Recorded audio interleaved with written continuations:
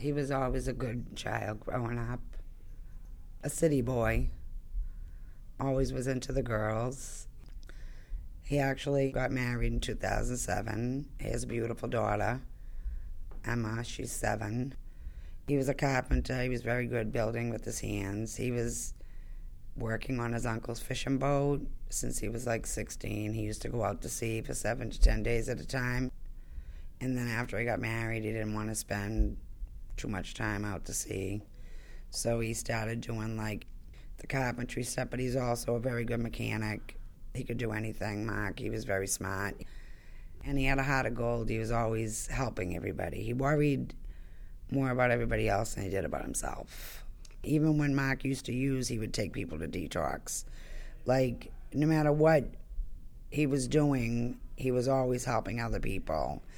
After Mark passed away, there's at least 4 or 5 people that have contacted me that have gone into treatment because it really got to them a lot, that they realized if it can happen to him, it can happen to anybody.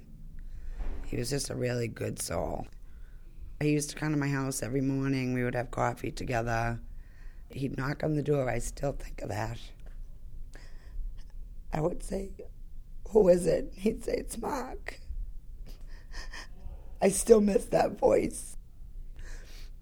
He was always there. He's given me the gift to want to help other people too, to save other people. Like, I have a different mission now in my life, and that's to help others, save other people, because I know this pain. And I don't want to see anybody else have to go through that. Always stay with us, me and your brother and your 3 sisters, and Emma, your daughter.